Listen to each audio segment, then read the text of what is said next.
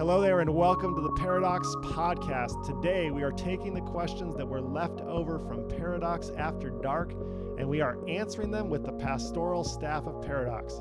This one gets pretty wild. Thanks so much for listening.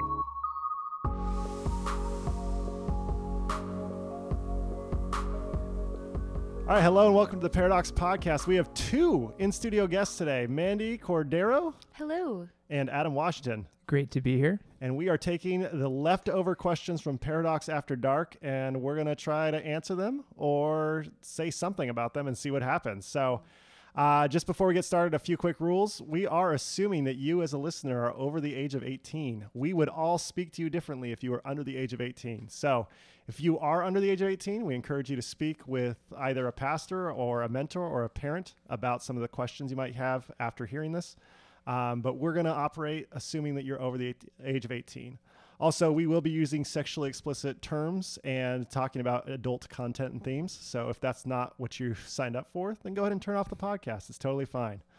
So these questions are from real people who wrote in during Paradox After Dark on February 28. And we just ran out of time to talk about them because there were a lot of questions. And so we are going to continue with these questions from real people who attended Paradox After Dark. Adam, what is the first question you got? Yeah, so originally the first question was pretty heavy, so I flipped through a couple and then found one that was a little more of a softball to start with. So we'll warm up with this one. The first question is, how important is religion in relationships? Do interreligious relationships work? I know marriages where both people in the marriage are the same denomination, same belief system, same structure, and they're miserable. And they have I would call it a bad marriage, an unhealthy marriage. I know people where one person is a Christian and one person is an atheist, and they have a very happy and healthy marriage. I just spent time with one about 2 weeks ago, and they're just crossing 10 years, and they have 2 kids, and they've got, it's still a marriage they need to work on and they still have their own struggles, but they're very happy and healthy. I would say that there's obviously verses that people like to quote out of context, specifically, do not be unequally yoked. We actually have a question about that somewhere. Okay, well, that will come up here in a minute. But I think it's important for us to acknowledge that religion is not the ultimate determinant. Shared religion is not the ultimate determinant of a healthy marriage. I would say that respect is much more important, mutual respect. What do you guys think? I think that's well said. I was going to add with mutually respected. I would add communication as a part of that, but I think your answer is really well said. There's this segment on one of the NBA shows I watch called Something, Nothing, or Everything. And the first part of the question is, how important is religion in relationships? And I would say it's something. It's not nothing, but it's not everything. There's some things to consider in backgrounds that you may have different, that you might have to be more intentional about communication with, or more intentional about understanding another person's worldview. But as Craig mentioned, having the same religion does not guarantee a marriage without conflict or complications, or does not guarantee a healthy marriage. And so I think rather than looking at verses that kind of and taking verses like that out of context, or verses that would say that like you have to have the same religion and kind of running with those, we should spend more time thinking about how two people work together as individuals. Yeah, and I think if you don't respect or are interested in what your partner believes, that's probably going to be a bad thing. So if it was nothing, it'd be a big problem. But if you have respect for what the other person believes, even if it's different than what you believe, I think you can have a very happy and healthy romantic relationship or engagement or marriage. So, agreed. Great. Next question. How does God feel about sexual fantasies that have no crossover in real life? And this person goes on to write, there are scenarios that I find attractive and appealing, but have no interest in participating in real life in indulging in those thoughts. Is that a sin? So it's saying, like, if I have thoughts about like things that are outside of like realism, but I don't really want to participate in them, is that a sin? Yeah, I know like one that some people would say is like a rape fantasy. Is that a sin to have those thoughts and indulge in that and derive pleasure from that fantasy? I'm going to go first because I don't see you guys jumping on the microphone. Yeah, I wasn't expecting that I think question. that the church loves to micromanage people's sexual fantasies. I think that they really like to tell people what's okay to think and what's not okay to think. And the fact is, as long as those fantasies stay fantasies, there's really no harm that's done, and we can't ever know what that is. And I think that we've spent an inordinate amount of effort telling people what's okay to fantasize about and what's not, when there are people who fantasize about things that they would never choose in real life, and they can have a healthy separation between what is fantasy and what is reality. So I personally don't find it to be very sinful. I know that can be problematic being a cisgender male. But for me, there's a couple verses that talk about that, specifically where Jesus is saying, whoever looks at another woman in lust has committed adultery. I read that, and it's much more about external behaviors, as far as it has a lot more to say, like when men blame women for what they're wearing, for why they assaulted them. And the fact that Jesus goes on to say, like, if a woman is causing you to lust, rip out your own eyeballs. Don't blame her. And that's where it speaks volumes to me. I actually think fantasies are very helpful to understanding who you are, and should be explored and tried to I don't know if understood is the right term, as much as to really start to think about like who you are and what it is, or who God has created you to be. I think is a very healthy way to do it. And the fact is, there's a Netflix show called Sex Explained with Janelle Monáe, who narrates it, or she's the narrator of it. And in that Netflix show, she shows that rape fantasies are much more common than you would think, but very few people actually act on those. And I'll tell you, that's not something I'm into. But at the same time, I don't want us to spend a lot of time going after people's fantasies, because I think there's much more pressing issues, like the fact that the planet's on fire, or actually taking down, or actually standing up against sexual assault in real life. That to start getting into fantasies and what's okay to fantasize about and what's not, I just don't find it to be a very fruitful conversation. Yeah, I think that Christianity and church a lot of times does spend a lot of energy trying to not just police people's fantasies, but trying to, like, I don't know, egg out of people what their fantasies are, and like trying to figure out, like, and set all these guidelines that like really don't speak to individualism. And I know, like, individualism as a concept can have problems, and like it's very, like, especially in America, it's like we have a very heightened sense of individualism and stuff. But I think when it comes to so many of these issues, it just comes back to like the only thing I'd be concerned about with fantasies is always respect for women, and like in a marginalized group that's been oppressed through sex over the years and that kind of stuff. So I think that would be my only caution. But in terms of fantasies, I think there's so much that Christianity spends on like trying to get like these details right that are so individual, like that comes down so much to like individual preferences. And I remember like growing up in high school, we would have teachers that would teach us sex ed and just be so specific about what sex acts were okay and what acts were not okay. Really no scriptural basis. I call it like philosophical opinion a lot of times. So like they'll kind of invent like and use texts in Christianity's like popular thought to kind of invent a policy for different sexual practices. And I'd say that's not very biblical. That's not very like, that's not really getting to individualism, which is what this kind of question, I think that's the only kind of way to answer this isn't on an individual basis.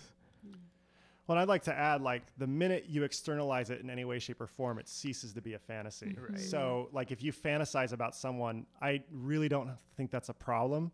The minute you tell someone, I have fantasized about you, without their consent, that's a big problem, because it ceased to be a fantasy at that point.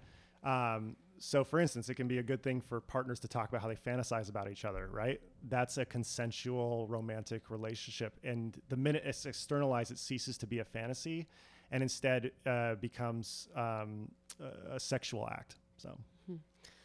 Yeah, I think what I'm thinking of on this question is, that differentiation between fantasy and reality. I am always a little hesitant when someone says, oh, it's a fantasy and it will never ever happen, because I think that ignores the potential of I'm a human and I can carry out these acts. And so I think if there was an acknowledgement of like, yes, I am human and I could potentially cause harm, or I'm thinking specifically of the rape fantasies, I could potentially cause harm, but because I know I have that potential in me, I'm choosing not to and keep it as a fantasy. I think that's a really important distinction to make. So just being aware, I do have the potential, but I choose not to. Yeah. Yeah, and I think that's really well said. I think the minute you feel like you're a victim to your fantasies is when we've really crossed into dangerous territory. Yeah. When you derive pleasure from your fantasies and understand that there are limitations to those, that's when it's, in my opinion, you're not dealing with sin. Yes. The minute that you start to externalize those in any way, shape, or form, that's when it starts to become problematic. And when you start to think like, well, I'm above that, or I can't participate in that, that's when it becomes really problematic.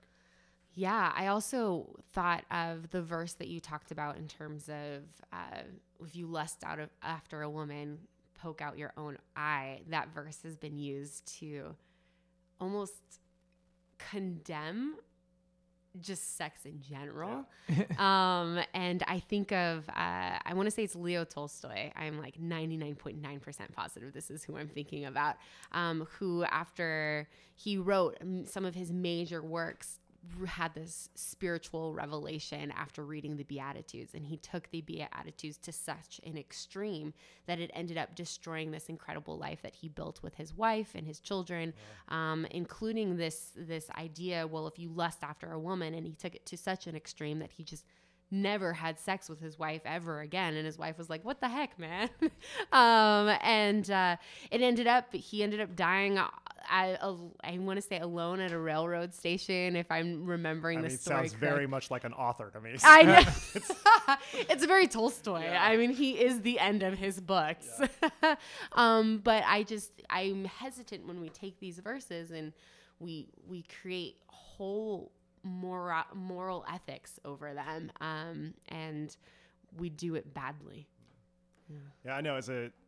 As a teenager and even in my 20s, like that verse caused an extreme amount of guilt and shame within me, because it was like all of these feelings I have are condemned by Jesus. And I remember in my freshman year in Bible class, there was a teacher who was asked about that, and asked in the most softball kind of question ever, which is just like, hey, this is an easy one to knock out of the park. And in my opinion, the teacher whiffed on it, which was a kid asked, is it okay? I know Jesus said these things about you can't lust after a woman. Is it okay for you to lust after your wife? And I think that what that ultimately was asking was, can you have sexual desire towards someone? Is that healthy? And the teacher said, you can't have sexual desire toward or it wasn't sexual desire. You can't lust after your wife, because anytime you're in a healthy sexual relationship, you're not lusting. So that's so sad. It was terrible. I mean, I still remember this. This is, it's over 20 years now, and I can still remember that pretty vividly. So that makes me so sad. Which is why we're talking about it now. Yeah. I just think that kind of thing can bring spouses together. I mean, like, to be like, I don't know, with your spouse, like, dude, you turned me on today. Like, that's so nice. Yes. Absolutely. So, you got another question there, Manny? I do. All right. Can you talk about pornography in marriage? Is it adultery? What if one partner feels like it is?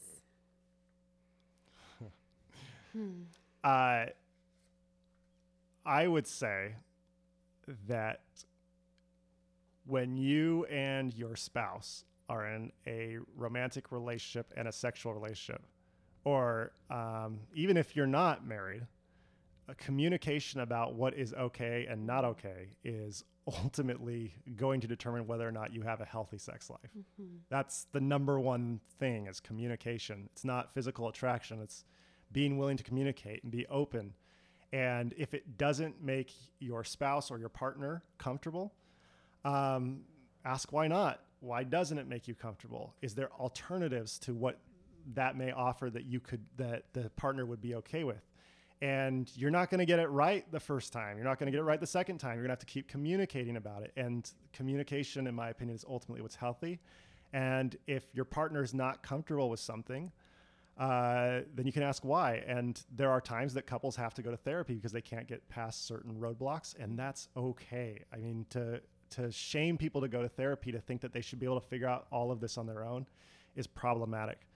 So I would say that if one person in a couple is uncomfortable with pornography, I would really encourage you to pay attention to it and not try to ignore it. And if you get to the point where one sees it as completely okay and the other one doesn't, and you just have come to an impasse, I would highly recommend counseling. A good counselor is what makes marriage, really can help marriages. And there's a stigma around counseling that I think we need to get rid of. So that's what I recommend on that. What do you guys think? I am thinking of the Gottman Institute. And for anyone who doesn't know what the Gottman Institute is, this husband and wife team who specifically studies and works with marriages. And so they have released a lot of information regarding pornography use in marriage. And the use of it with a couple that is in agreement and they watch it together and they use it as a way of becoming sexually active together and connection together, they have found that can have positive repercussions is a negative word. I'm trying to, what is the word for that? Positive effects? Percussions? I don't know. Positive effects in a marriage. But for couples in which one half of the unit is using pornography disproportionately to the other or against the other's wishes, then that has some really negative ramifications for their connection and for their union. And I'm of the mindset, if your partner is not okay with adultery, then maybe have the conversation and go to therapy. You mean pornography? You said adultery. Pornography. That's a bit of a different conversation. I thought maybe you were that's coming up sometime. I know. Did she or he? Is it adultery? Yeah. That's why the word was in my mind. It's that was what I was like. adultery? I feel like pornography. Yeah, but if one couple, like if you reach an impasse and therapy still is like no on pornography, like my instinct is like if you're committed to your partner, then you have to be committed to what will bring you together sexually. And then I would also turn the questions. Not only why is your partner uncomfortable with it, but why do you find it to be such a necessity? I think those are important questions to ask. There becomes a self-reflection element, I think, that needs to happen. That's well said. Yeah. Just to add to that, I'd say as a Christian couple, if you are both Christian in the couple, it's okay to talk about these things before marriage. Yeah. And again, we're assuming people are over 18 who are listening to this. I'm not saying like on your first date or anything when you're 14 years old, you should talk about this. But if you're thinking about getting married, if you had those conversations, it's okay to talk about pornography as a couple and not feel like just because you're Christian or one of you is Christian that's not something that you can talk about until marriage, because that's just pushing it down the road further. It's okay to have those conversations now and start learning how to compromise and communicate and find what you both like or don't like, or one partner likes or doesn't like, and have those conversations early. Yeah, and it's okay to go back on conversations, to revisit conversations, especially after absolutely. Marriage. And I think that's something that's often, especially for people who wait until marriage to have sex. I think that it's okay to revisit conversations. And that's where I think there's a lot of things that are misunderstood, especially like once you get married, it'll be very easy and you'll never have to talk about it again because it'll just be available. And I'm talking about sex and not pornography. Yeah. And so there is some things about mismatched desire. Like there's some things about just different ways of how people can be satisfied that need to be revisited. And you may end up at an impasse. You will end up at an impasse. I can't imagine not ending up at an impasse at some point. And I mean, for my wife and I, the hardest part of our marriage was making our first counseling appointment, because we were so embarrassed. I'm a pastor. I shouldn't have to go to counseling. But then we went to a phenomenal counselor, and she made our marriage 100 times better.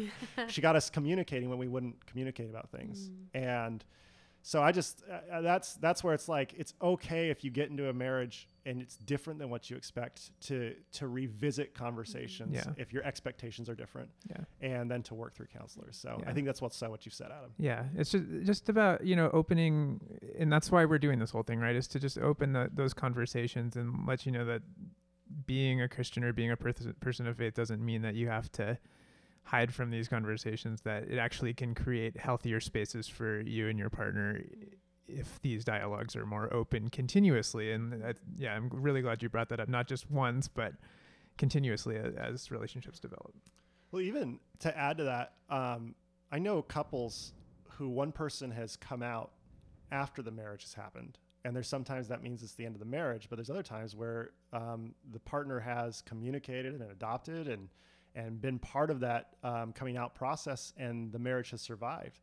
And that's a lot of going back on what the conversation was. And, there's all sorts of societal pressures on queer people as far as you have to act like this to get into a marriage. And then being able to go back and talk about those previous conversations and to be able to listen, I think is a very brave thing that the church has not helped couples at all deal with. And I've seen a lot of successful marriages where one partner's come out and the partner stayed by their side, even as they've come out, which I think is really, really beautiful. I do want to say, as a woman, if one of my partners was like, no, I need pornography as part of our sex life, or I need pornography on the side of our sex life, there would be this huge, it would break me, I think. And I think it just becomes, it's part of that society in which women are expected to be everything. They're supposed to be, I'm trying to remember the song, like a lady in the streets, but a freak in the sheets. You know what I'm saying? And it's like, well, then it's like, there's this element of you have to be everything. But then if your spouse or your partner is wanting, is insisting or is saying, I'm incomplete without this, there would just be this huge heartbreak of, well, I'm not enough. And so I do think that it's such a shaming thing for women. The whole kind of realm of pornography in many ways, not all women, but many women, that I do think that there's that really deep element that would need to be addressed as well. Yeah. That's well said. Adam, you got another one? Oh, that's right. I'm up. This one just says, living together before marriage, ? Yes, it happens. Yeah. I don't know.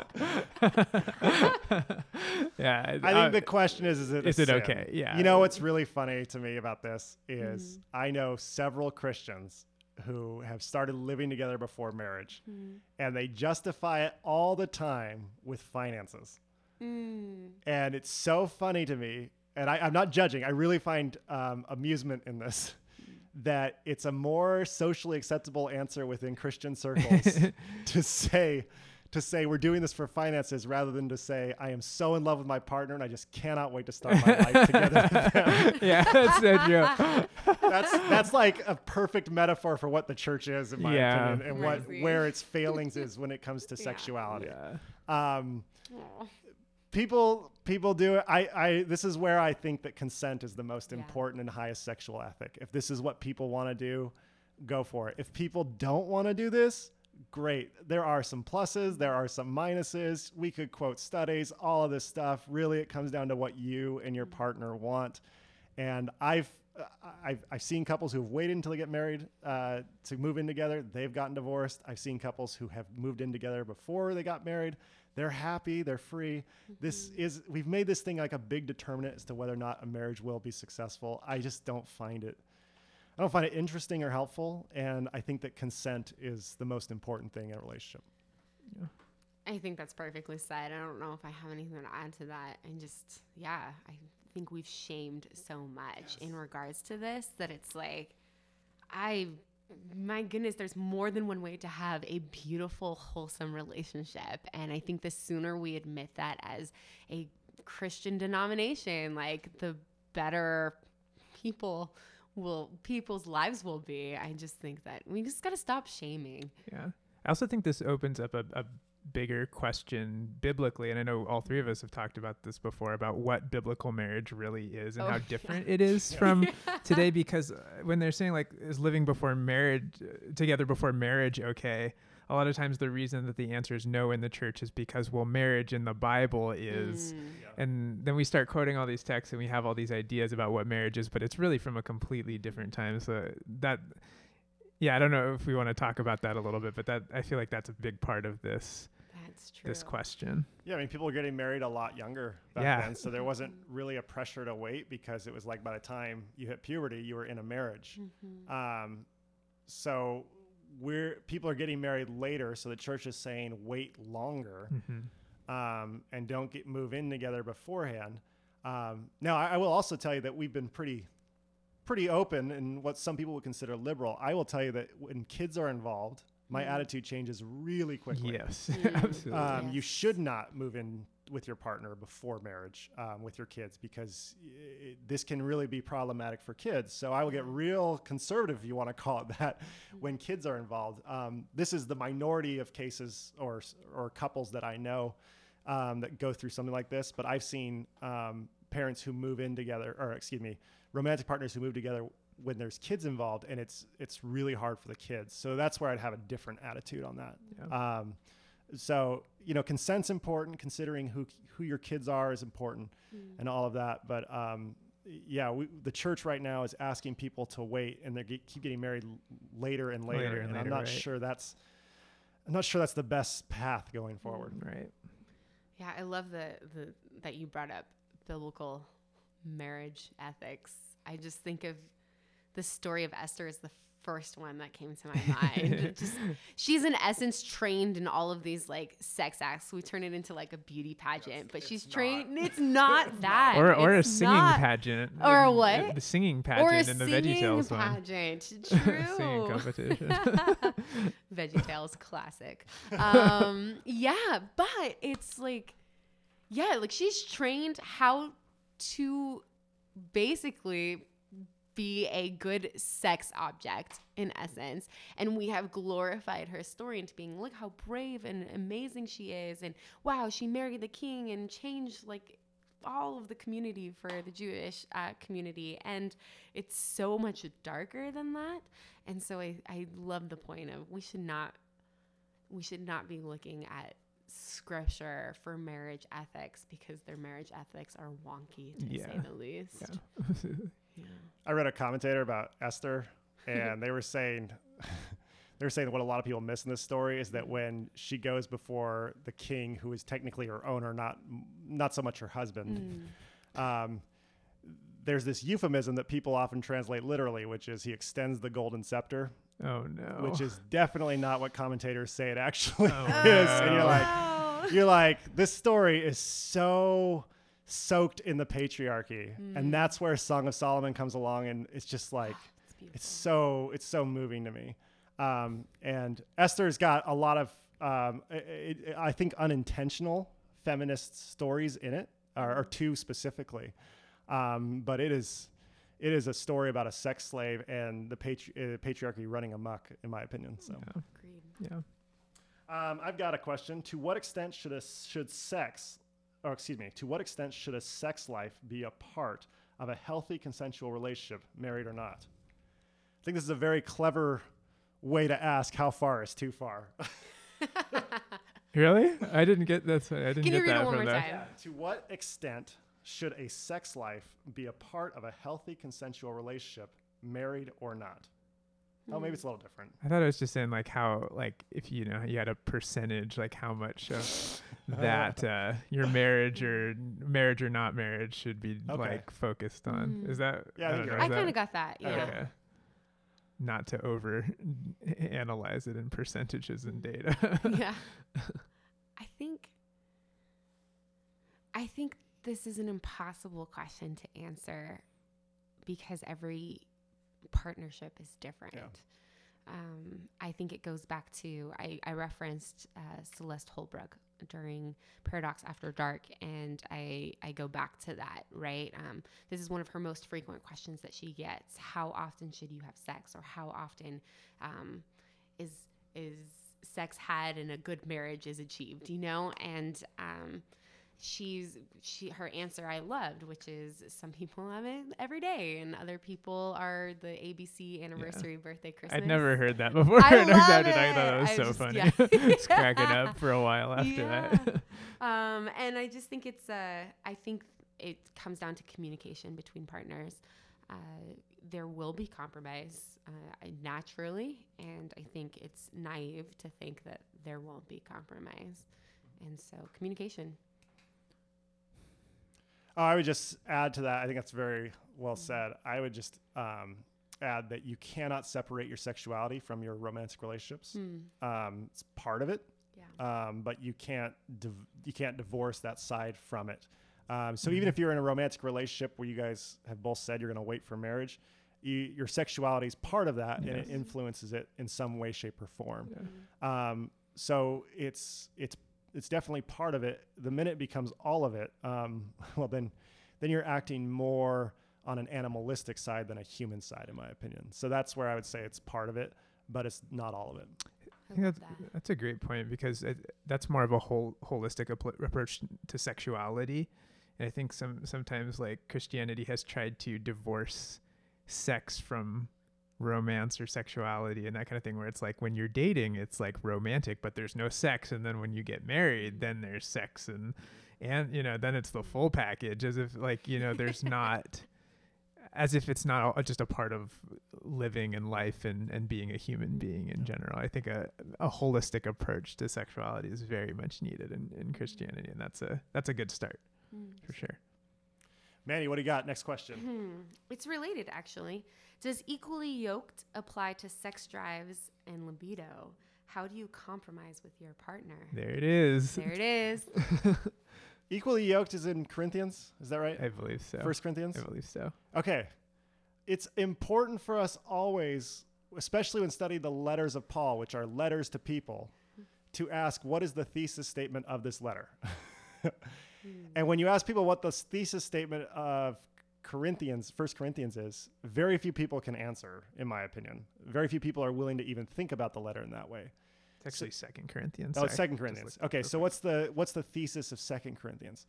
2 Corinthians is Paul writing to a community who has gone from bad to worse. Some scholars believe that he wrote 1 Corinthians to try to solve a problem, and then that problem actually became worse because of his letter. And so 2 Corinthians is written from a much more broken place. Yeah. And him trying to say, like, I know I made things worse. I'm sorry. Let me tell you what I've understood things to be. And anytime you talk about equally yoked, which is a metaphor, and I'm not 100% sure how he's used it, but about equally yoked being married to people who are non-believers, I think you're placing a lot of emphasis on a side verse or a few words out of an entire letter that's written about an entire thing. And when I've spoken to people about being equally yoked or unequally yoked, it's very rarely in the context of, I know Paul wrote this letter about to trying to reconcile things, and he made things worse in the first one. That just never happens. No. So that's the whole idea of the letter. So we should be more infatuated with the thesis statement than the individual verses of the Bible, in my opinion. Yeah. It's kind of funny. I always wonder how like certain texts like that will make their way into mainstream Christianity and kind of stick, because sometimes they can just be so random, like from Old Testament or New Testament for Paul's letters, where, as you said, like there's a whole letter there, but there's this one phrase that you say equally yoked around most Christians and everybody knows what you're talking about. It's so interesting that that's kind of what got the priority, and more than that, at the cost of the other things, right? So it's like we've elevated this one text and also minimized other texts in the process that kind of do a disservice, especially to, I think the context is talking about unbelievers and that kind of stuff. And that's caused some damage in relationships because of taking that text out of its place.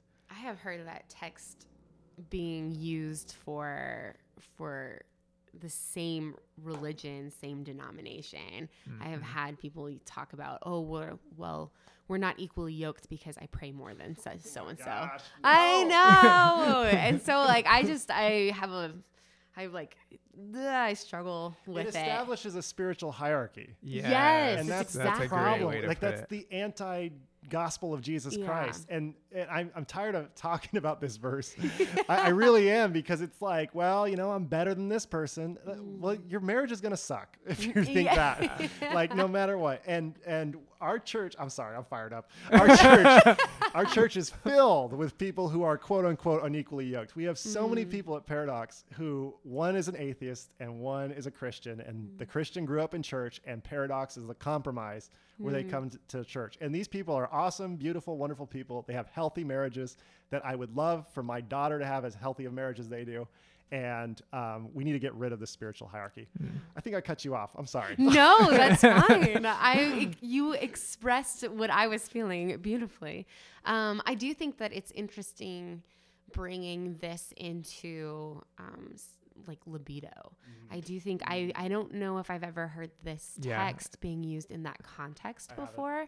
Yeah, I do think it hits a really interesting worry and problem that I have, at least within my group of women friends. It's a deep concern for many of them. I don't know why I've become this person in my group of friends, but somehow I have become the person where all of my women friends had at some point asked me, how many times do you have sex with your husband? And it always, like, it feels like such a personal question, and it feels like such like, oh, maybe you've crossed a boundary, but they're also coming from this incredibly deep place of shame that they're just curious, like, am I being a wife in a correct, in a good way? And I ache for them, because it comes down to this. I'm actually very intrigued by this equally yoked language, because culture has said men have the normal libido and women should be up there with them. And this is completely a heterosexual kind of approach that I'm taking. I want to name that right now. Even within same-sex couples, my understanding is there will be differences in libido. But it comes down to conversation, and it comes down to finding a partner that isn't shaming. It comes down to compromise. It comes down to, I can't say compromise enough. Conversation. I don't know if I'm saying that well. Yeah, I think compromise is often viewed as a bad thing, but if anybody says, I want to get married so I can do my own thing, I think that's the point. Right? Like, I mean, you will compromise. Yeah. And I mean, that's part of it. And this is where you and your partner, you know, straight, gay, or anything else, this is what you get to create together. And it's an opportunity. It's not a curse. And our church has framed this conversation. The Christian church has framed this conversation as a curse more than anything else. And I think that's where we run into all sorts of problems. Yeah. I think also that made me think of when you're having those conversations with your partner, to believe what your partner says and to be honest with your partner. Because so often a partner can say, oh, I know. Yeah, I want to be sexual with you more. And also I recognize we're different, and that's okay. But I think too often the person in the relationship with the lower libido can feel guilty nonetheless about it and shame themselves. And so to trust your partner in what they're saying. So that honest communication, and then to trust that communication is important. Don't shame yourself. I don't know. Yeah, I think that, as you both have said, this is like, it comes back to communication, but as it relates to scripture, like, I don't think that the text applies to what this is talking about. However, it's still a really important conversation to talk about with your partner. Great. Adam, I think you're next. Oh, sorry. I keep forgetting him up. This kind of relates, actually. A couple questions. Is sex a need? If so, how do we reconcile this with justification for abuse or relationships in which one partner's desire is more than the other? Can you read it one more time? Sure. Is sex a need? If so, how do we reconcile this with justification for abuse or relationships in which one partner's desire is more than the other? I mean, if we had an asexual person on this podcast, they would say, no, it's not a need. I get uncomfortable when people describe it as a need because I think there is a lot of that shaming language that comes with it. I would view it as a creative opportunity, if we could call it that. I love that. In more ways than one, if you want to create a child. Nice. But I would call it as more of an opportunity than anything else. As far as how that relates to abuse, I think that's when people move from a relationship of give and receive to a relationship of taking. Yep. Or lack of relationship is even a better way to say that. I think that when you take what you think is yours rather than you give and receive with consent, I think that's when it becomes problematic. So that's what I would say about that stuff. When sex is described as a need, I get really uncomfortable because there's lots of people who survived without ever having sex. I think sexuality is a reality. And so I think maybe I would differentiate it that way. We are sexual people. But sex is, I love sex as a need. I'm also uncomfortable with. I like the language of opportunity. I might add responsibility. So maybe sexuality is a reality, opportunity, and a responsibility, and tie it all together in that way. But I agree, like sexuality, everyone is sexual, and to explore their sexuality is important, but to explore your sexuality at the risk of another person, or at the violence of towards another person, or any form of that way, I think then you have grossly twisted what sexuality was created to be. And I think that is when you cross the boundary of sin, when you use your sexuality as a way to impose on another person. I don't know. I'm curious of what you both think about this. I don't know. I don't have as much of a problem with sex as a need, just from like an evolution standpoint. What are your thoughts on that? I would call it more like an urge or a desire. Need just screams entitlement to me. Yeah. I mean, need is food. Like, you have to eat. Like, that's there's no there's no debate there. If you say like, I need to have sex 4 times a month, that's what? Very different. Yeah. or what? I mean, there's people that go season. I mean, even the Bible has restrictions of seasons of when sex is okay and when it's not. I mean, it says there's times to abstain. Now that's in Leviticus, which we could get into if we wanted to. But I don't think it's like, when I hear need, it's like, I need this or I can't function, which just isn't true. It's part of your humanity, yes, but it's an urge and a desire and not a need. I do think masturbation comes to play in this.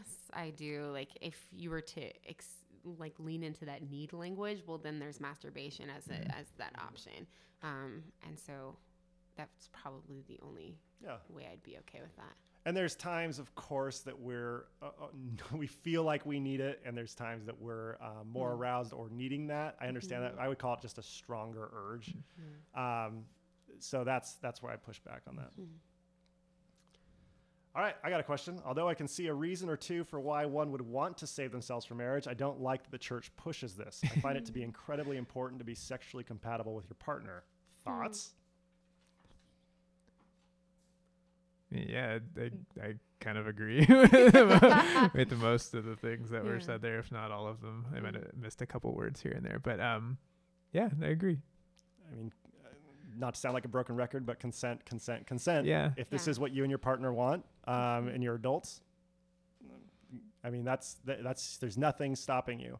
And yes, I will own that the church has been very poor at trusting you to make adult decisions for yourself.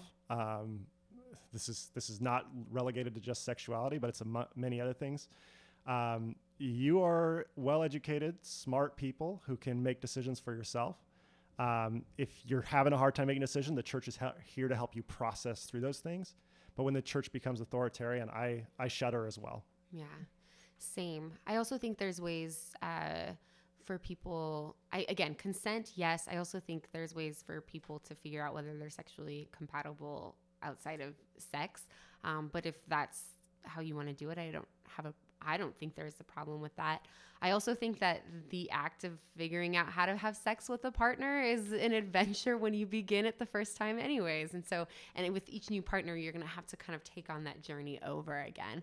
And so, yeah, I don't know if I have a problem with it. I think consent is the big thing. Communication is the big thing. Yeah. Great. Mandy, next question. I understand that a lot of these sexual scenarios aren't black and white or quote unquote biblically wrong. But what is God's ideal scenario for us? What do we strive for? Did either of you read Peter Enns' how the Bible actually works? I did. I do not.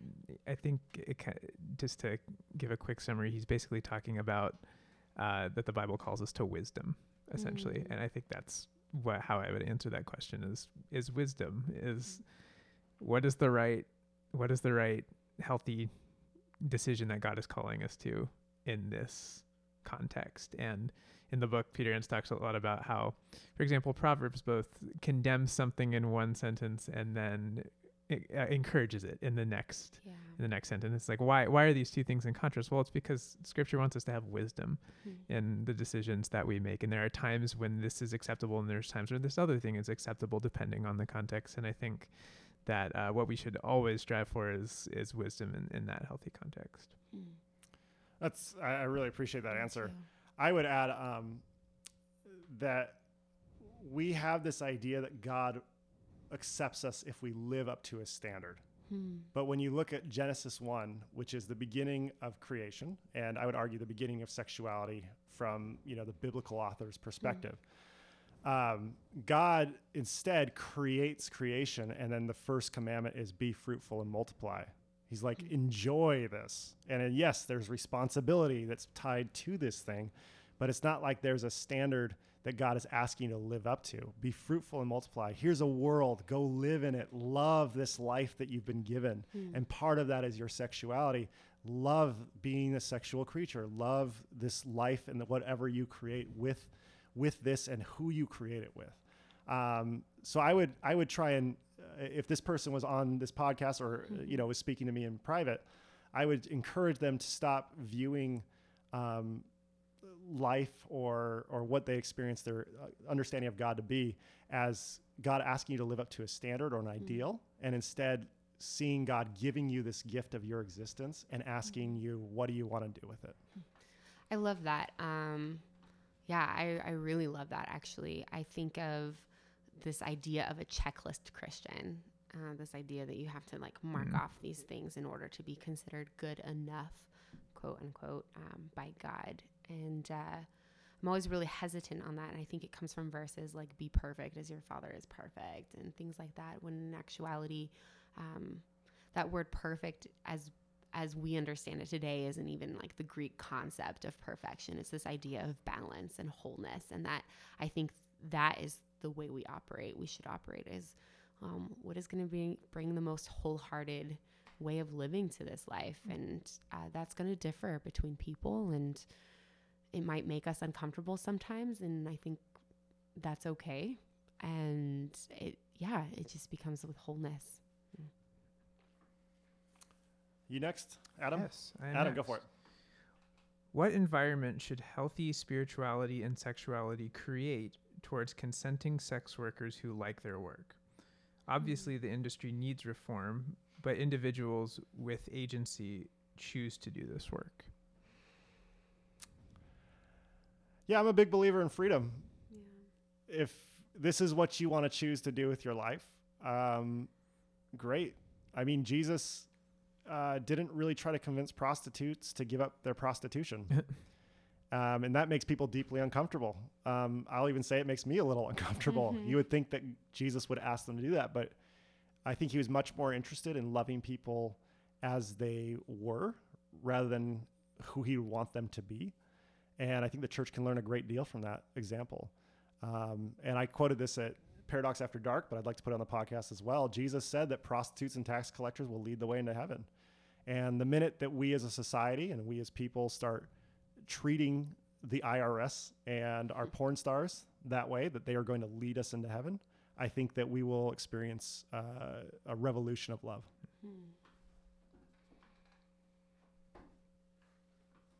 I think it's well said. I don't know if I Yeah, have anything to add yeah. to that. I know. Yeah. It kind of seems like a complicated question, but at the end of the day, it's just Yeah, if you're looking to get out, there's ways to get out if you feel stuck. But if you love your work and you're consenting and you know what you're signing up to and you have agency, and I mean, there's lots of qualifiers I have to add to this because we talked about how the commercialization of porn causes. I mean, there's sex slavery tied to that. That's a big sin according to all of us. That's where, then more power to you. And we believe that God loves you fully. And yeah, we will look to you to lead us into heaven. I do think that prostitution is an interesting thing within the biblical context, and I think we miss that a lot. I've seen so many times Christendom kind of just name these women who are prostitutes in scriptures as harlots and brazen women, and I'm like laughing at my own terminology. Yeah. And really not recognizing in biblical culture, if a woman was unconnected with a man, like she was nothing. It meant almost certain death most of the time, and prostitution was a way of survival, or temple prostitution. But this whole idea of choosing to be a prostitute because you love your job is not something that is really talked about in scripture. And so, yeah, I go to some of the things you said. Prostitutes and tax collectors are going to lead the way, and that's uncomfortable for us. And yeah, we should probably just be okay with being uncomfortable. Yeah. A few weeks ago, my wife and I watched Hustlers, the Constance Wu and Jennifer Lopez movie. And there's a scene where Constance Wu's character, Destiny, she's in financial ruin. She's the financial crash of 2008 happened, and this is based on a true story. The crash happens, and all of a sudden people are spending less at strip clubs. So she decides that she's going to do a sex act, and the guy rips her off. Like, he says he's going to pay her $300, and it was $320s instead. It's this heartbreaking scene because she didn't want to do it, but she felt driven to it because of how society had treated her. Can you imagine if this person then came to church on the weekend, and then the church told her, on top of all of those feelings, what you're doing is a sin? Yeah. I don't think that's the message of Jesus Christ at all. And that's where I think we as a church could be much kinder and more understanding of the ways of Jesus when it comes specifically to sex workers. Yeah. All right. Has birth control changed the morality of sex? Does whether or not you get pregnant affect morality of sex? No. It hasn't changed the morality of sex for you. I don't know. Maybe I just spoke too soon. Well, why do you say no? Because people were having sex. I mean, you hear the stories of the Victorian era, and people were having sex way before birth control was a thing.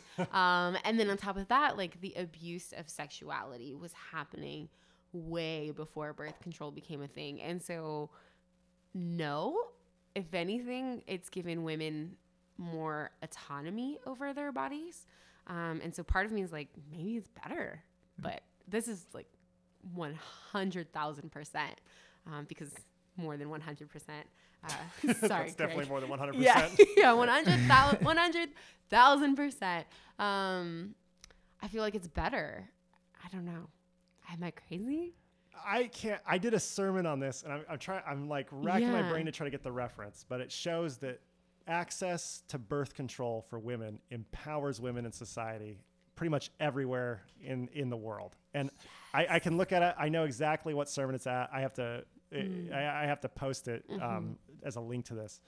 But basically, it's this idea that once women when they can have sex with who they want to have sex with, and they don't have to, be pregnant for the next 10 months, it's actually very empowering to what they can and can't do with their lives. And I was never told growing up or growing in church school that birth control was actually empowering women.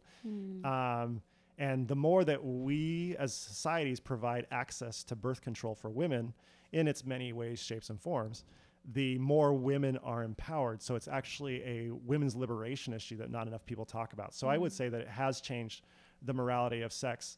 Well, maybe not the morality, but it has changed the equality of sex and given women more opportunity and more equality within the world today. Yeah, I was gonna say the same thing. The only thing I was thinking of how birth control and morality for this question were related was, you'll hear like some of those stories about certain denominations that'll say like birth control is not God's natural order of things, or you're not supposed to do that, and how that just takes away power, choice, and equality from women. So I think birth control in that sense can change morality to be better. And See, and I would there's a problem with that, because I was hanging out with some white supremacists who are very MAGA-y. And just like you do, just like you do. It was one of those things you realize, you're like, oh, you're on that team. Okay. And they were railing against not illegal immigrants, but Mexican Americans, and saying like, those people, they like to have 8, 9 kids. And, it's I just can't believe it that they're taking too much from this country, all this stuff. And I said, hold on, you have to understand that they go to a church that tells them that birth control is a sin. Yeah. So let's talk about the church being the problem and not them, because I don't blame them for not taking birth control when the church says over and over again that this is a sin. So this is a systemic problem that we need to address, because the church, especially the Catholic Church, and I love my Catholic brothers and sisters, but the Catholic Church has really stood up and said, we are against birth control. They withhold certain procedures if it interferes with reproduction. From their health insurances that they provide. And this is a problem that the church has to address. And I don't think it's enough for Paradox to just be silent on the issue. We have to be pro birth control, because it is a women's equality issue, and it is a better way to live in this era and this climate and this planet of bordering on overpopulation. Absolutely. I was thinking, as you were talking about the Catholic Church and the various denominations who condemn birth control, all I could think of was those rules were definitely written by men. Totally. Very true. Yeah. I mean, if a man had to give birth 8 to 10 times in his life because he didn't have access to birth control, like, that rule would just not exist. Yeah, it would get changed overnight. Like they have the easy job of creating a child. And I just, it would totally not be a thing. No. Right. All right, Manny, we've got 5 more questions. Oh. 5? I have 3 for some reason. Here. Sorry, right. I must have counted wrong. Is a mutual sexual 3-way a sinful act? What was the question again? Is a mutual sexual 3-way a sinful act? I think that the hard word in there is mutual. If it's truly mutual, I don't think so. I think that having, I'll let you seem like you're ready to jump in. You can understand that there's some danger in bringing this idea up to your romantic partner, because it can communicate that they're not enough. Right. That being said, I'm not about to stand up as part of the church and condemn someone who's been a part of this or who wants to be a part of it, because we all have different fantasies and desires. For me personally, it's not something that I would want in my real life. But at the same time, like, consent is once again the highest sexual ethic we have today. And if that's your thing, and there's a way to communicate that this is mutual consent, then, I mean, more power to you. Yeah. There's ethics. Like, I have a few friends who are very active in kind of the polyamory world, which is something that is incredibly foreign to me, and something I'm, like, admittedly uncomfortable with, because I just am not polyamorous.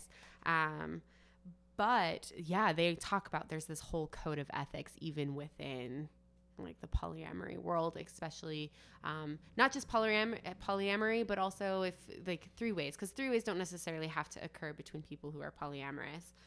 And so I don't know necessarily where I was going with that comment, but I just felt like it was important to name. Yeah. Well, and this was the one question, polyamory was the one question I wish I could have back from that Paradox After Dark. I wish I would have stood up and said more kindly, if you are in a polyamorous relationship, you are welcome here at Paradox. And I didn't do that. Instead, I went into whether it was okay or not okay. And anytime the church does that, I feel like we're not doing our best work. I think the thing that we can double down on ethically is consent. Yeah. And that's going to look a lot like very different things for very different things that you want to do. And so, yeah, there's a lot of complications with working through what consent actually is for a three-way. If you put in the time and work that out, then more power to you. That's what I'd say. And you are welcome at Paradox anytime. Yeah, I wonder if we would get like more or less or the same amount of these questions if like the church really developed that theology and culture of consent. And I wonder how that would, like over years of time, how that would change or not change the conversations and the questions that we have on this topic. I think it causes people to freak out because they're worried the church isn't telling them what to do. Right. It's too gray. And that's been an interesting experience for me, which is I'm all about sexual ethics, but I'm more interested in developing your sexual ethics and hearing what you have to say and how you understand it to be and what's okay and what's not okay, rather than the church distributing those. Now, if we were speaking to high school students, I would speak very differently. Yes. But that's because I don't think high school students understand the long-term ramifications of what they're getting into. And I loved being a youth pastor, and high school students can really grapple with some deep things. But there's times that you have to be a little bit more black and white with high school students. And I would say sexuality is one where you do have to be a bit more black and white. But once they're adults, I think the more the church can enable people to develop their own sexual ethics, the healthier and more spiritual people will ultimately be. Absolutely. Adam.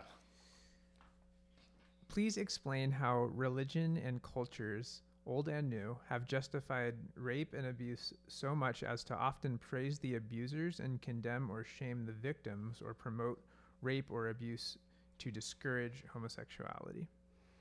There was a lot There in that was a question. There was. Give me one more pass at it. Please explain how religion and cultures, old and new, have justified rape and abuse so much as to often praise the abusers and condemn or shame the victims, or promote rape or abuse to discourage homosexuality. I'm going to go with the fact that most religions were designed by men for men, and men have raped women since the beginning of time, and men like to protect other men and protect themselves. And so I understand there's a lot of faults when you look through the history of religion. Christianity has no exception. And the more that we look at the fact that a lot of these religious rules were put in place to oppress and hold down women and to protect men, the more we can start to recognize how this still happens today. For instance, a story that often gets overlooked is Numbers 5, where God actually creates a system where if a man feels like his wife has cheated on him and she's pregnant, they can go before Moses, and Moses will give her bitter, dirty water to drink. And God will actually cause an abortion to happen if the woman cheated on her husband. And if not, then she will be able to give birth to the son or the daughter, and it will be her husband's. It will be verified that it's her husband's. This is a very primitive, sexist way of dealing with a man's insecurities, and it's religion set up by men for men to protect men. And it's in the Bible, and I'm not advocating for us to get rid of it. Instead, we should talk about it and talk about how men have done this throughout history and how religion is often intertwined with the patriarchy. I'm going to talk a little bit about Christianity, and in doing so, I'm not trying to not acknowledge that this happened before the birth of Christianity too, but when Constantine, who was the leader of Rome at the time, converted to Christianity, all of a sudden you have this kind of new thing that emerges where this really powerful empire is driven by both the empire and religion in Christianity. And since that time, Christianity has struggled with power and when you struggle with power and when power is at the forefront, abuse is just waiting to happen. And so you look at scandals like the Spotlight story, which, by the way, super recommend reading up on that, and the movie as well if you haven't seen it, to our listeners. But when you have people in positions of power, all of a sudden over time it becomes about protecting the institution, about protecting the people in power, about protecting precedent over victims and over people who get abused by that very same power. So I think that the reason that Christianity has often protected abusers rather than victims is to maintain that power structure that Christianity has been fortunate, and I use that in quotations, fortunate to hold over so many years. Yeah, I think that is incredibly well said. There have been verses over and over that have used to just demean women, and to make them the property of men, which, you know, in like retrospect, like that is what kind of culture the scriptures were written in, is women were the property of their husbands. But to transfer that to today is just horrific, but it is used. I preached the Proverbs 31 sermon in August. Was it August? Yeah. I think it was August. Proverbs 31 sermon, and in that research, just researching what Proverbs 31 has meant to Christendom over the years. I mean, horrific things. Well, women are, you know, completely inferior to men, which means that she has to give of her body whenever the man wants, and if not, then the man has the right to forcibly take it. I mean, it's horrific. There's the scripture in Leviticus where after they conquer you know what I'm talking about? They conquer these cities, and you take a woman as your concubine, for lack of a better word. Yeah. They're told to wait a month before they, in effect, rape these women. And yet that was seen as a really progressive thing within that culture. Wait a month? What do you mean? And yeah, it's horrible. It's absolutely horrible. Yeah. And yet it was a progressive movement, but because we refuse to look at this historical context, we just see, oh, well, that was okay then, so it's okay for men to do it now and to protect them, and it's women who are at the mercy of men. But when we look at scripture and this, oh, we were given this complete package rather than a growth of community and relationship with God and relationship with each other, we end up with these horrific understandings of the dynamic between sexuality and violence. And I think I think we do ourselves a major disservice when we should actually be looking at the growth in scriptures and seeing how it gets completely more progressive and completely more egalitarian as you move throughout scripture. And we should ourselves be leaning into that. But the church is very afraid to do that because they like to picture a complete biblical passage all given to us. Yeah. I found like so many of these discussions do come back to like, what is the nature of the Bible? Because I think I alluded to this at Paradox After Dark, but so many Christians feel like they have to agree with and follow the words of scripture. And by the words of scripture, what I mean oftentimes is whatever happens to be well known and popular in mainstream Christianity during that time, and that they have to apply that to their lives today, even if it's completely out of context or a different culture that we live in today. And so part of the work that when people have come to me with questions of this nature is giving them the ability and the permission to say, like, no, you can be Christian and still recognize that the Bible doesn't speak to this, or you can be Christian and disagree with the Bible. It's okay. Like you're allowed to do that. That's okay. And you can still be a good Christian, because so many people have this duality where it's like, well, if I don't agree with that text in Leviticus, or I think that that's wrong, or I'm like thinking to myself that's sexist, well, that means I'm not a real Christian anymore because I don't agree with the Bible. And then what does that mean for my faith? And it's like, no, that is sexist, and you can name it, and that's okay. And be a Christian. Yes. And that's all right. The other thing I see done quite often with scripture is this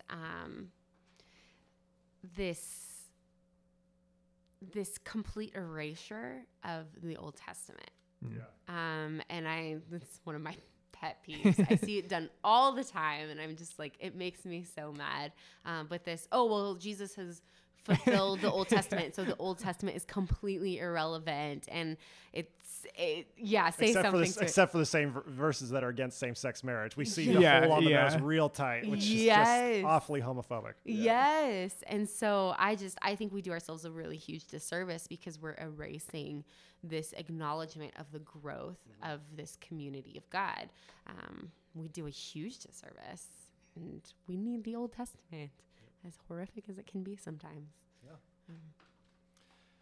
Excellent. 3 questions left. Yay. This one might make you laugh. Why does sex before marriage always seem so much better? Because it's taboo. Yeah, I was just about to say that. Yeah. Because, if somebody tells you not to do anything when you do it, it seems so much better in the moment. That's just basic human nature and taboo. Yeah. Yeah. I also think there's not as much pressure. Like, a marriage is a beautiful thing, and also it's a lot of work. And so you're carrying a load with your partner, and so it's not as carefree and as, I don't know, as lightweight, I guess you can More say. of a commitment. Yeah. In a You're good wondering way. why your partner didn't do the dishes. Yeah. I also think there's a myth. I mean, our society romanticizes the new when it comes to our sexuality, right? Like, for instance, stories are told and we often focus on the first time a couple has a sex because that's like a turning point in the story. So we see movies that do this, and I'm not about to sit around and blame movies, but we romanticize those movies, or those scenes are often told, whereas you rarely see a sex scene between a couple who's been married for 10 years. And I think it's because it changes the direction of the story, and that's why good filmmakers include that. I will just say that for me personally, some of the best sex my wife and I have had has been during our 10th year of marriage. And I don't think that it has to decline like some in society would tell you that it does. Yeah. I think sex with a partner, as long as communication is good, often gets better because you're learning each other and learning about each other more. And so, yeah, it's the taboo aspect. It's I've done something bad. Exactly. Yeah. I think Rob Bell said, like, he had a mom come up to him after one of his talks or something and said, like, how do I get my sons to read your books? And he said, ban them.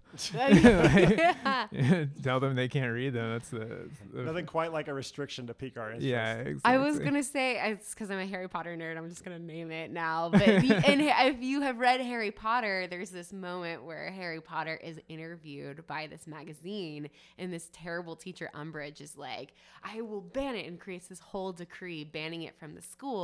And Hermione, the smartest person in the book, is just, every time she sees the poster, she's like all giggly happy.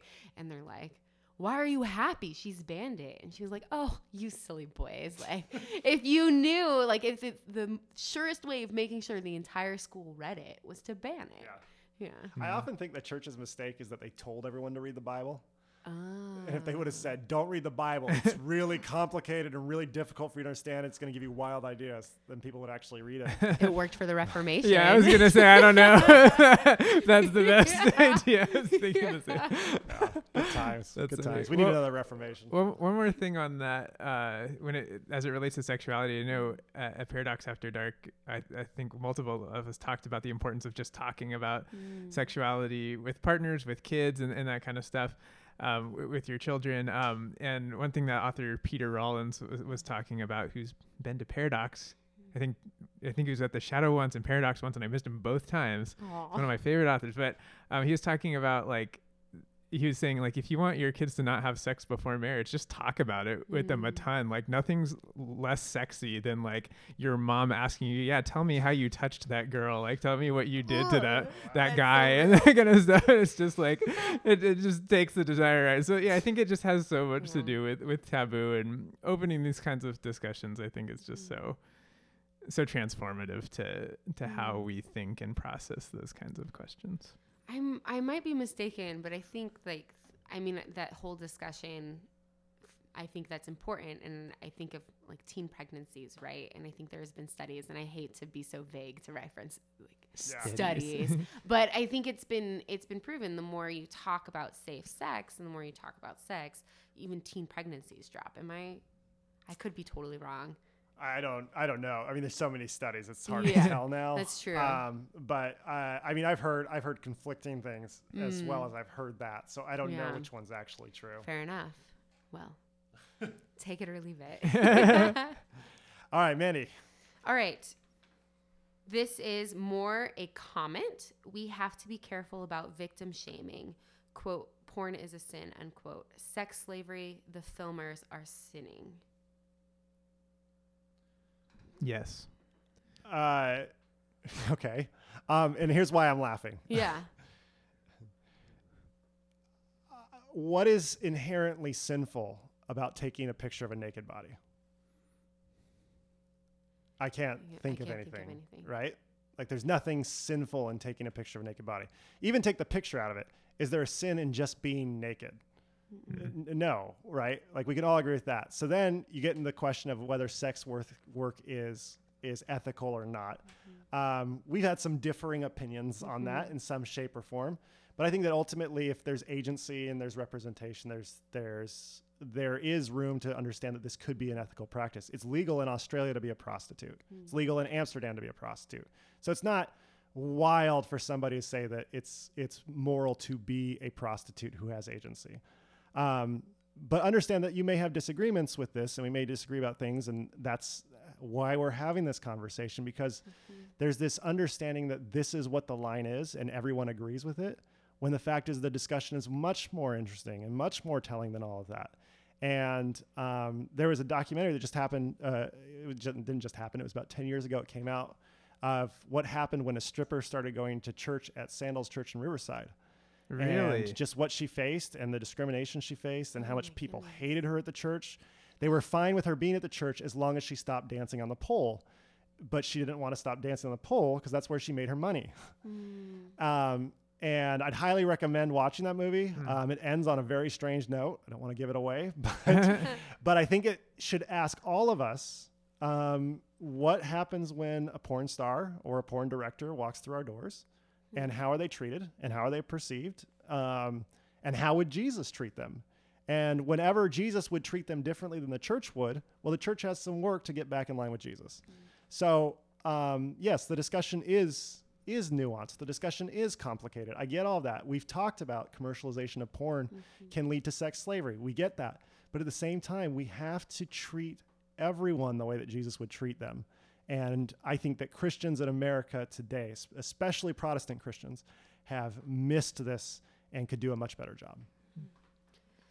Yeah, looking at the question, it seems to be a little bit more of a language question now that I'm kind of re-looking at it. Porn is a sin. That phrase seems to be the phrase that is victim shaming. And it seems to be, if I'm understanding, you can look at it if you would like. But it seems to be that it's completely There's not parentheses and quotation marks I know, that I it's did like not get when you read it. I'm so sorry. I'm so fine. sorry. That's fine. But it seems to be that the phrase porn is a sin is condemning those who might be in sex slavery. And so therefore clarifying it's not those who are. That's a question you have to see in person to get. So Yeah. you just got a rant of nothing. I mean, it's valid. All of the things that something. you said, I think it speaks a bit to this. But it's the people who are almost profiting from the sex slavery that's a sin. I don't know what the language would be to fix that or to offer a different suggestion. Or Anytime the church is telling millionaires that profit off of sex workers' work that they should pay their sex workers better, I believe they're doing what Jesus would do. Agreed. All right, Adam, next question. When saying save sex for marriage, that's in quotations, how should we define sex and how do we define marriage? A marriage of love is vastly different to a marriage of convenience.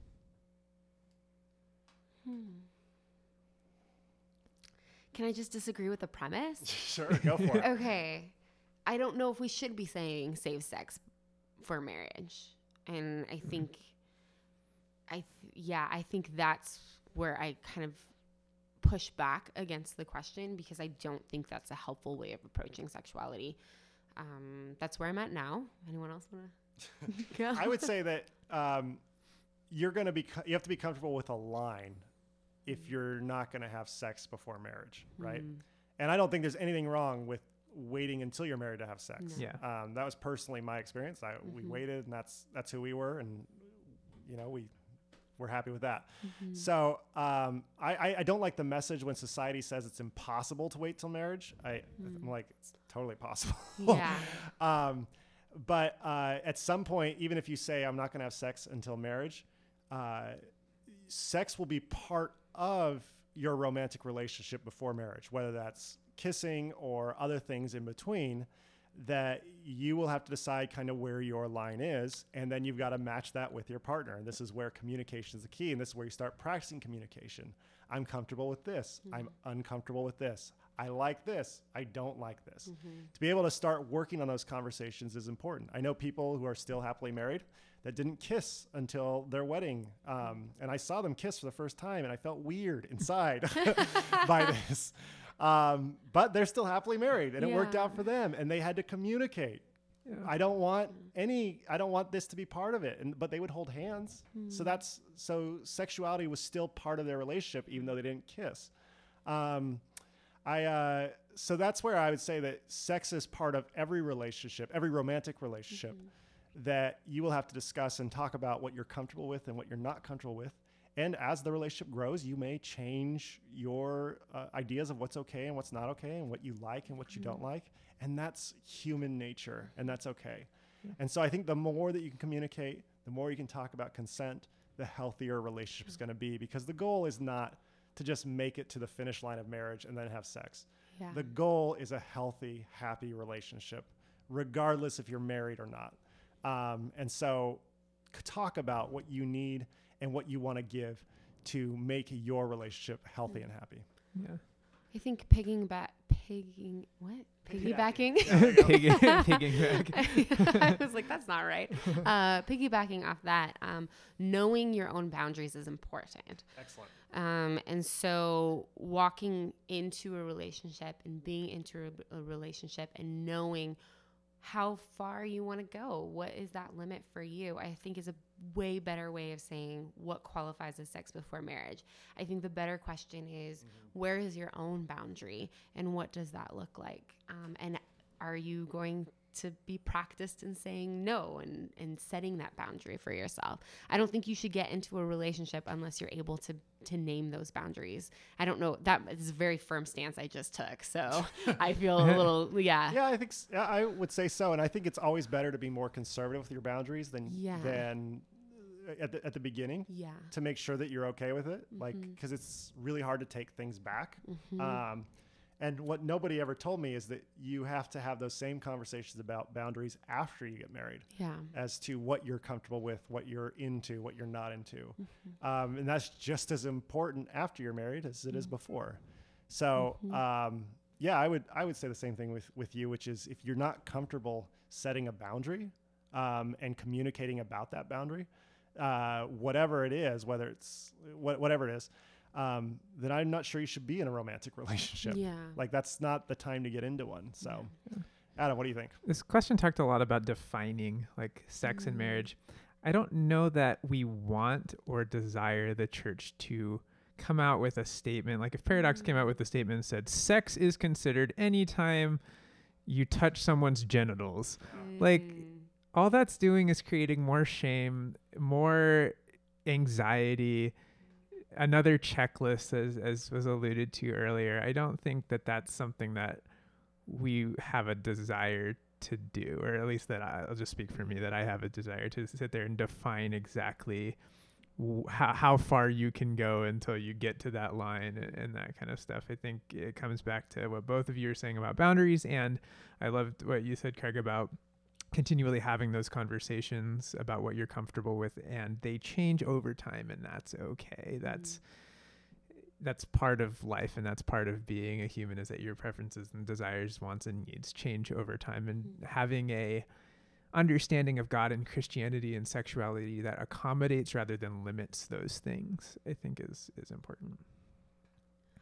That's well said. We did it. We did all the questions. Yes. Made it. Woo. So, hey, thank you so much for listening. If you have any comments, please don't hesitate to email me at craig@paradoxredlands.com or Mandy or Adam at paradoxredlands.com. Thank you for being part of a church that's willing to have these conversations. We've had some really good feedback as far as things we can do better next time.